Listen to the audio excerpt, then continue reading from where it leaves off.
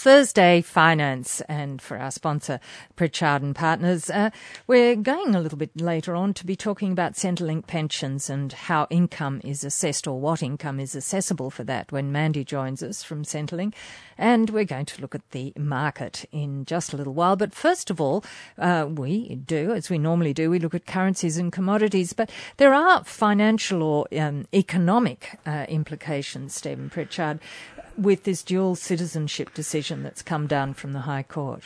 Well, the major economic implication is going to be that the Australian public have got to pay for another round of elections for the House of Representatives, where the members have been found to be ineligible. And quite frankly, if those members who want to do the right thing by the Australian public, they should be paying out of their own pocket for the cost of these elections. You know, any other profession, like if you were out practicing as a doctor and found to be eligible for not to be a doctor, there'd be all sorts of problems. And the only consequence here appears to be that we'll have to go to another election. So at the very least, they need to pay for the cost of the election. Has this ever been done before, do you think? What? That people have paid for? No, of course the not. The politicians don't want to put their hand in their own pocket. But it'd be interesting for them to try and explain why they've caused all this expense to occur through just plain negligence, and why the Australian public should have to pay and why they shouldn't have to pay. You know, if you go to the vet and you find out he's not a qualified vet, you know, there's all sorts of problems. There certainly are. You go to the solicitor and you find out they're not a qualified solicitor. There's all sorts of problems. So why is this any different? The very least is they can pay for the cost of the election. Would you like to suggest it to them? I'll suggest it to them. Excellent. We're happy to take their calls on an explanation as to why they shouldn't. Yes. It'll be very easy, you know. The other issue is, should they have to repay all these salaries that they weren't entitled to start with? Oh, no, there's another. Well, you know, that's even more question. You know, none of this, they don't want to talk about any of this. Okay. So anyhow, the price of gold, was up 0.5% on the week to $1,663 an ounce. The price of copper, was down about 2% to $8,903 a tonne. And the price of tin was down 2% to $25,476 a tonne. And the crude oil price was up another 3.2% on the week to $78.73 a barrel. We'll take a look at the Bowsers in a little. Take a look at the barrels. The Bowser price. The Bowser price was it was up too.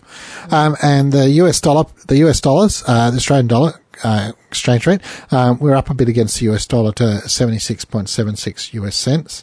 The Great British Pound, we were down a bit against that to 57 pence, and the euro, we were up about 0.5% to 66 euro cents. The equity markets around the world, well, we finally got over 6,000. Oh, do we? 6,000 well done us. Yesterday. So $6,005, 6,005. We closed at yesterday, so it was up 0.3% on the week. The S&P index was up 0.7 to 2,579, and the UK index was pretty much steady at 7,487. Some stocks of interest to local investors. BHP was up 1.1% to $26.95. CBA continued its drift downwards after a small increase last week, so we're back to lower than we were before, down another 1.6% on the week to $77.67. NIB continues its strong run upwards, up another 3.1% to the week to $6.55. And Telstra, and you know, after my experience today, I can understand why they're losing market share. Down another was $3.57 for the week. I mean, you know, it's atrocious. You're on hold for an hour and a half. Trying to get hold of something. I could solve that problem in 2 seconds flat. All you have to do is say to the CEO of Telstra, you're on a KPI, and, you know, for every minute people have to wait past this figure, it comes out of your salary. The problem will be solved within a day. And you get people who can't even speak English. You know? And the amazing thing, this is the most amazing thing for a telco. You ask the phone number of the person and you get told they don't have a telephone. They can only be contacted by email when you ask for the supervisor. So the supervisor in the call centre doesn't have a telephone. Can you believe it? That's amazing. It's amazing for a telco. It is. And no wonder they got problems. Been fairly widespread problems. Yes, yeah. So the petrol price, which was up 9% on the week to $1.37 a litre. Is there no holidays coming up, is it? No, it's bucking the trend. And the Sydney price was also up to $1.37 a litre, so both up 8% on the week. This is unleaded. This is the unleaded fuel, yeah. The diesel price was up 3% in Newcastle to $1.29 a litre, and Sydney was down 1% to $1.27 a litre. No Henry Jennings today, Stephen Pritchard, so we've just you and me. Getting the good oil from you today. And we're talking about Myer to start off with. Myer, are they still owned by the family that originally... No, Myer's listed on the stock exchange. It was bought by some private equity operators and listed on the stock exchange and relisted about 4 years ago, I think, at $4.20, and the share price has never been any near $4.20 since. So you mean it's been up? No. It's been down. No. I think it's around 70 cents today, and they announced their sales update yesterday, and Solomon Lew was less than impressed. I mean, they're claiming, they had this target of 3% increase in sales. Well, the sales have actually gone backwards, and yet the board and the management are sitting there, they're seeing green shoots from the new Myer. Well, Solomon Lew said he thought they were weeds. He's not impressed. And claims that they're obviously a bit problem paying their electricity bill because the stores are all dark inside. So anyhow, so one of their new initiatives is that they're going to close some of their stores if the landlords don't put the rent down. So I think generally retail's playing it tough, and I think shopping centres, have been squeezing a lot of the tenants, particularly the smaller specialty retailers, for a long time. And stores like Myer and Coles and Woolworths and those big core key shops get a significantly less rent per square metre than the small retailers anyhow. So if Myer's finding it tough to pay the rent, you can imagine what the small retailers in there who's probably paying 2 to 3 times the rent's feeling. And so, that's and Solomon Lew's actually come out and actually closed some of their other stores through Premier Investments because of the excessive rent. So I think, if you're holding stocks in any of those retail property trusts that own big shopping centres, I think you might find that the days of increasing distributions each year might be coming to an end. Oh, that's interesting. And would this spell the end for shopping centres? I don't think it'll spell the end for shopping centres. I think they're going to have to readjust and respond to threats like this. I think the days of just jacking the rents up each year are coming to an end. Especially, they like this 5% increase, which was all good when you had 5% inflation, but now you're putting your rents up at twice the rate of inflation, and people haven't got the money to spend. Certainly. Well, you mentioned Woolworths. Woolworths' sales figures. So someone's had a bit of bright spark in the retail sector also. So Woolworths announced sales figures yesterday for the quarter, and generally they're accepted as being their best results in 10 years. So Woolworths' supermarkets business appears to have turned the corner, and they're claiming to see green shoots in the Big W business. These retailers like these green shoots, don't they? But the Big W sales were actually up. So they're probably a bit more than weeds. They're probably seedlings coming up with the green shoots rather than the weeds, as we say. So the future's looking bright in the short future's term. looking bright. I mean, if you just go around here and you see a couple of the competitors side by side, there's a few centres at side by side, and Woolworths store always looks far busier to me than the other ones. I mean, there's the ones at Garden City and there's the ones at Market Town. They've got almost side by side shops, and and if you look at the shop themselves, you can see why Woolworths stops far busier than. Okay, so particularly the one at Market Town doesn't look like anything's been done on it for years. Okay. And News Corp. Well, News Corp's having a tough time because News Corp came out of a split between the old News Corporation, split into News Corporation, the new News Corporation effect, and the 20th Century Fox business. Well, what was left in News Corporation? The old new News Corporation from the old News Corporation was basically the newspaper business and the realestate.com. Well, newspapers are continuing to drop in circulation and profits in a lot of cases. Interesting, the regional based ones aren't nearly as affected as the main titles. And so since the split between the two companies, News Corp's lost 50% of its value. So there's a number of unhappy investors there in News Corp, but I don't know there's much they can do about. Does that mirror the Fairfax journey?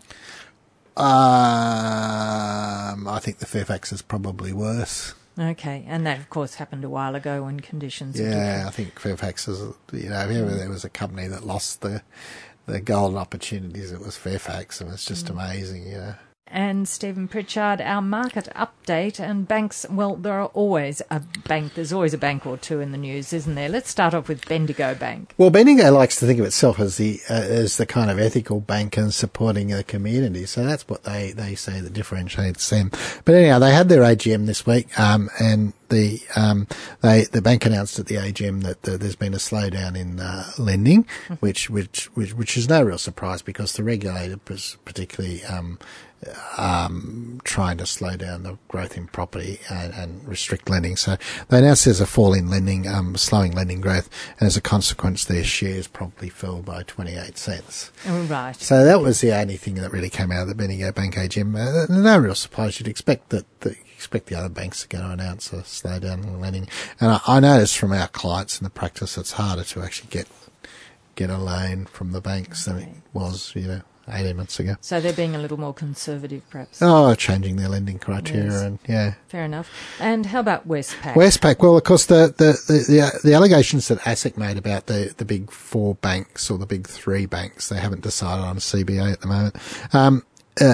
Allegedly manipulating the market in the bank bill rate. So this week it was heading for court, due to start the court case on Monday, I think, and ANZ and NAB settled with the Securities Commission over the weekend to avoid the court case.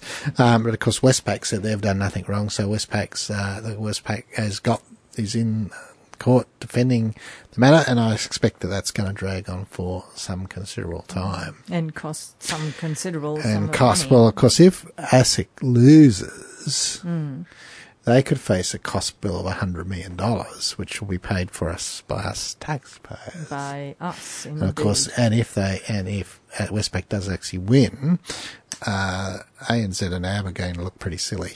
Mm-hmm. Yes, because they've already settled. Yes, and paid out tens of millions to ASIC. And CSR's profit came out this week. CSR's mainly involved in no longer in the sugar, but mainly a building supplier, particularly CSR Plasterboard. So the profit was up 4%, which was no real surprise considering the construction boom that came on. But the share price promptly fell after CSR warned that the rising energy prices, which once again is no surprise, is going to affect the future profitability. I mean, the government's saying they've got this new energy guarantee policy, but it doesn't go far enough. The energy prices needs to be benchmarked with the major contributing. And nowhere I had heard an explanation, despite asking Energy Australia, AGL and Origin, as to why the price of energy in Australia is 3 to 4 times what it is in the US. And, the closest I got was that they have different inputs. And when I pointed out to them that, coal's traded on a world market, gas is traded on a world market, so the input costs will be the same. And as far as I knew, that the sunshine for the solar panels costs the same in the US as in Australia, and there was never a response. So you have to wonder, it is starting to affect Australian businesses, and if you've got big companies like CSR saying energy costs is going to affect businesses, they'll just end up manufacturing offshore where the energy costs is cheaper. Which is and you've already got James anyway. Hardie doing that. Yes. You've already got the fertiliser manufacturer doing that. And Australia's losing jobs over this. Yes. And we should have the lowest energy prices in the world. Because of all our sunshine. All and all our the wind resources. And our resources. We're exporting the gas cheaper. You can buy Australian gas overseas cheaper than you can buy it in in Merewether. It's just bizarre. It's bizarre. And Amazon has been a big baddie of course, for a Australia while. Post is now looking to work with Amazon because they want to deliver all their parcels. But I just hope that Australia Post doesn't Yeah. charge Amazon less than it's charging existing Australian businesses, and the result of that, of course, is that which they'll probably try and do. The result of that will be the small Australian businesses are in effect subsidising Amazon. So I think Australia Post needs to put out a statement that, if they are going to work with Amazon, which is fair enough, they won't be charging any less than they're already charging their existing customers. Which will be an interesting response. That will be interesting and something we'll get you to keep an eye on, Stephen. Perhaps we should get a few people to ring up Australia Post and ask them. Yes. We are joined now by Mandy from Centrelink, and we're looking at income that's accessible for determining pensions. Stephen. Accessible income, well, that's a term we commonly hear in the tax world, but in the Centrelink world, apparently it's a term as well, but of course it'll have different meanings. Absolutely has a different meaning, Stephen, of course. So how does Centrelink calculate how much your pension is paid to someone? So with the pension, we're looking at two tests, an income test and an asset test, but with a focus today on the income test. Depending on whether a person is single or partnered, there is an income-free area. So when we're looking at someone's pension, a single person can have accessible income of up to $168 a fortnight before their pension's affected by income, and members of a couple can have accessible income of up to $300 a fortnight combined before their rates of pension are affected. So what falls in the definition of income? Well, there's a huge range Yes. of accessible incomes out there, but if we're looking at probably some of the more common Yes. types of accessible income, deemed income would be up there very highly. Most pensioners would have some deemed income. We've also got things like wages, overseas income for people who may have lived and worked in other countries, different types of business income, so partnerships, sole traders, trusts, companies, rental income, and workers' compensation is another type of income some people may have.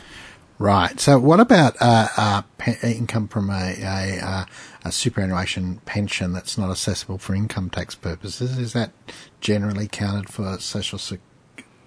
Yes. So, I mean, if we're looking at something like a defined benefit Yes. pension we're talking about, so a retired public servant, Commonwealth State public servant, for example, the defined benefit pensions are accessible, and of course there's special rules that apply to them. We basically look at the gross pension, so the top amount they get, and then those pensions will sometimes have something known as a tax-free component. So obviously the whole pension for New South Wales state superannuants, for example, is non-taxable.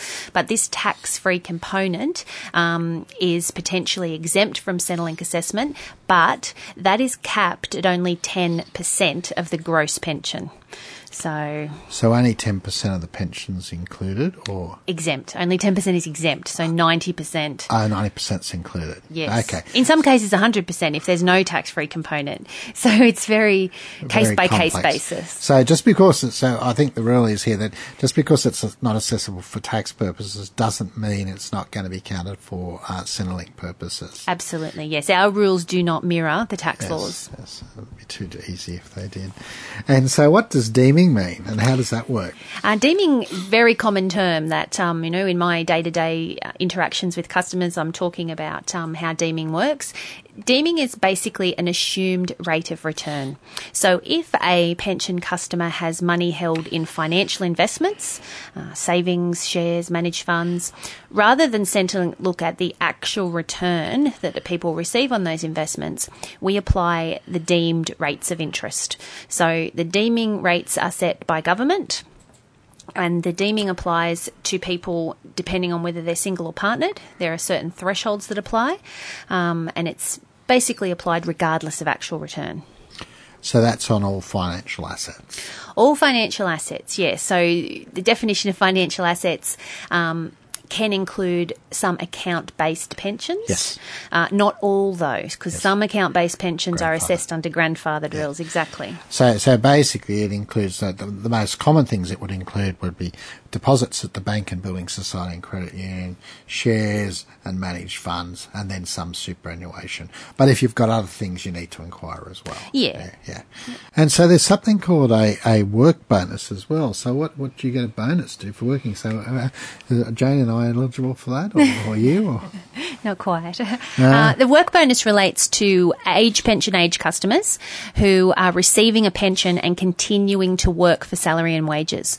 Basically what the work bonus does is it exempts the first $250 per fortnight that a person earns from salary or wages. So under our income test, when a person is working, the gross wage is assessable.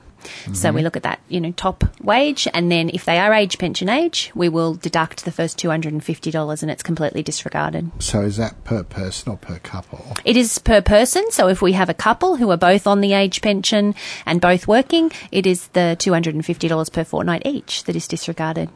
All right. Oh, that's just an incentive for people. Yeah, working past pension age. Yeah. So what if someone's got a pension from the UK or the USA or even which is common in Hamilton is Greek or Italian pensions? What about those? Overseas income is assessed income under Social Security law. So we look at how much they are receiving in the currency from the country of origin. Centrelink apply exchange rates to that on the first working day of every month. So it's not the responsibility of the customer to advise how much they receive each month or quarter, depending on payment frequency, in Australian dollars. They simply need to report to us the amount of the foreign currency that they're receiving, and then on the first working day of every month, we'll adjust the exchange rate to determine that in Australian dollars. So how often do they have to report that, or do they just need to do it the first time and then Centrelink gets the information off the overseas authority? They need to report it certainly when they start receiving it, Yep. And if it's indexed. So if their country does increase the payments, then they'd need to notify that the payment's been increased. Okay, so have they got to do it straight away, or is there a certain date? Within 14 days. Okay, Any change of circumstance needs to be notified. So any change of the increase in pension or decrease for whatever matter, they need to report that to Centrelink. Absolutely. Oh, well, that seems fair enough. And so income from businesses and trusts and companies, that's all subject to those complex assessment rules, isn't it? Absolutely. Yes, Stephen. We have staff in our department known as complex assessment officers, and they look after those more tricky cases, I guess you'd say. So people who are directors of companies or have family trusts type structures, their details would be assessed by our complex assessment officers to determine how the income is assessed. So again, it's not... The tax returns are certainly a basis for making that determination, but there are some deductions that are allowed under tax laws that the Social Security law doesn't allow. And so that would also include income from things like deceased estates where there's a trust set up that provides income to beneficiaries. That's got to be counted as well. Yeah, so testamentary trusts, yes, we would be looking at those and looking at the actual returns. So deeming doesn't apply to financial investments held within trust structures. Okay, so it's the actual... Yeah, so for trusts to company type structures, we're looking at actual returns, whereas investments outside of that, then the deeming rules apply. Okay. It'd be a lot easier if we just had one rule. And is workers' compensation payments, how are they treated? Depends. There's a couple of different... It's like everything, isn't it? Say that. Depends on the date of the injury, if the person was receiving a Centrelink payment at the time of the injury. So basically periodic payments or regular payments of compensation can be treated two ways. They can be treated as a direct deduction, which basically means for every $1 of compensation the person receives, it takes $1 of their Centrelink payment away. Or it can be treated as ordinary income, so where that income test applies, the income-free area, and then the reduction to pension applies. So what happens, which isn't uncommon in workers' comp, someone gets injured and of course they've got no money, so they go and get a Centrelink benefit. At some stage down the track they get this lump sum payment. and then part of that represents lost earnings. Do they have to pay any of the Centrelink money back, or is it depends on some other rule? It does depend on the judgment. Generally speaking, with a compensation lump sum payment, it may impose a preclusion period on Centrelink payments. So if someone's injured at work, they're pursuing a compensation claim and they're using Centrelink as their means of support during that, if when the compensation payout is made, there's a loss of earnings component there, then that preclusion period will often be backdated to the date of injury. So in the case of someone having received a Centrelink payment from the date of injury through until judgment, it is possible that there may be recovery of those Centrelink payments from their lump sum payout. Okay, and it might not be possible as well, so they need to come in and it absolutely depends on the terms of the judgment. Yes. So is there any other tricky things we need to have a look at here? Because we've got 1 minute left. There's loads of tricky things, Stephen. There's loads of tricky. No, look, honestly, it's about going to the source to find out about your circumstances. There's a lot of, people in the community that like to talk to each other about their situation and how it relates to Centrelink. Tell me about it. Yeah, but it's very important that people, come to us, come to the Department of Human Services to look at their individual situation to determine, their eligibility. Yeah, that's right. I don't know how many times I've had clients come in to me and say that, Mrs. Smith down the road's getting the full age pension and she's got more money than me. And I'm thinking, well, how do you know that? Absolutely, yes. And you know they haven't, so I send them across to Centrelink. But yeah, that's right. You've got to look at your own circumstances and not what someone's told you at the bingo or the golf club or wherever. Yes. And thank you, Mandy Barton, for coming in and enlightening us. Thank you, Stephen Pritchard. Thanks, Joan. Thursday Finance will be back next Thursday on 2NURFM. Thanks for listening to this podcast from 2NURFM at the University of Newcastle. Topics range from gardening to health, well-being, pet care, finance, business and travel. You'll find them all at 2NURFM.com.